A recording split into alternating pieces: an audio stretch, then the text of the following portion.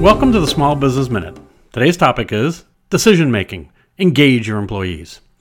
Why is it that so many owners think that they and they alone have all the answers to every problem in their business? When you consider that most owners started their companies as the only employee, it's easy to understand how this attitude got started, but why it continues is the question. Granted, there will always be those technical, legal, or safety issues that require the owner's input. But what about those day-to-day operational, sales, and marketing challenges that arise? Contrary to all the discussion about managing in the new millennium, businesses are not democracies, and the final decision rests with the owner. However, there are plenty of opportunities to engage your employees in the problem-solving process. Owners who think that the only opinion that counts is theirs are doing their employees a great injustice. What they fail to realize is that they are hurting themselves even more by being the choke point for every decision within their company.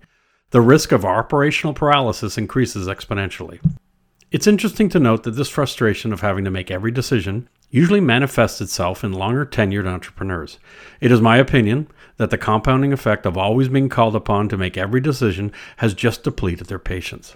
Their younger self would have relished in the control and prided themselves in being the go-to person for everything. That's one of the reasons they went into business in the first place, to be in control of their destiny. It got their blood pumping. But as the company grows and time goes by, there are many more decisions to be made. Finding the time to deal with everything then becomes a Herculean task and develops into a source of anxiety and stress. The thing is, it's a situation of their own doing and can easily be rectified, given enough time.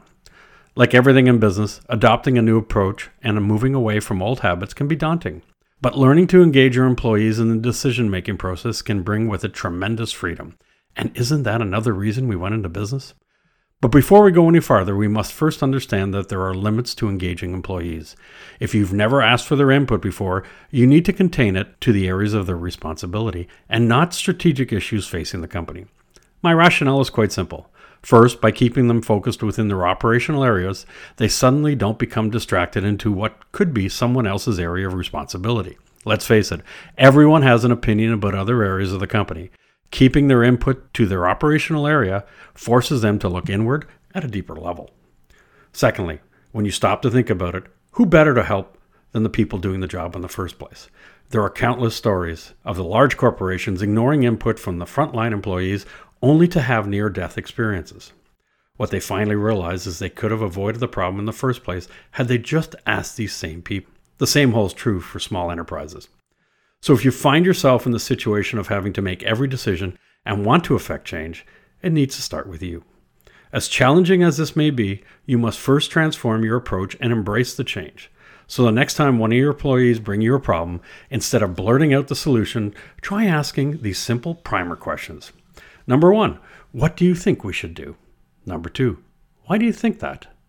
Number 3, if we do that, what are the downsides? Number 4, do you have another solution? Number 5, what are the downsides to this solution?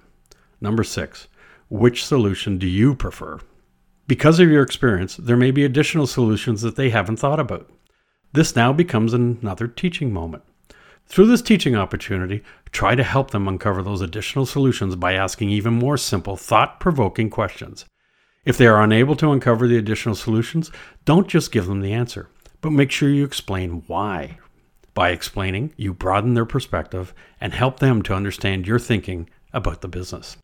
To make this an effective exercise, they need to know that you've got their back and that any of the solutions you both agree to initiate could fail, and that it'll never be held against them. This is one of those evolutionary processes that can take time to fully realize its potential. Consider it an investment that will have tremendous payoff in the future.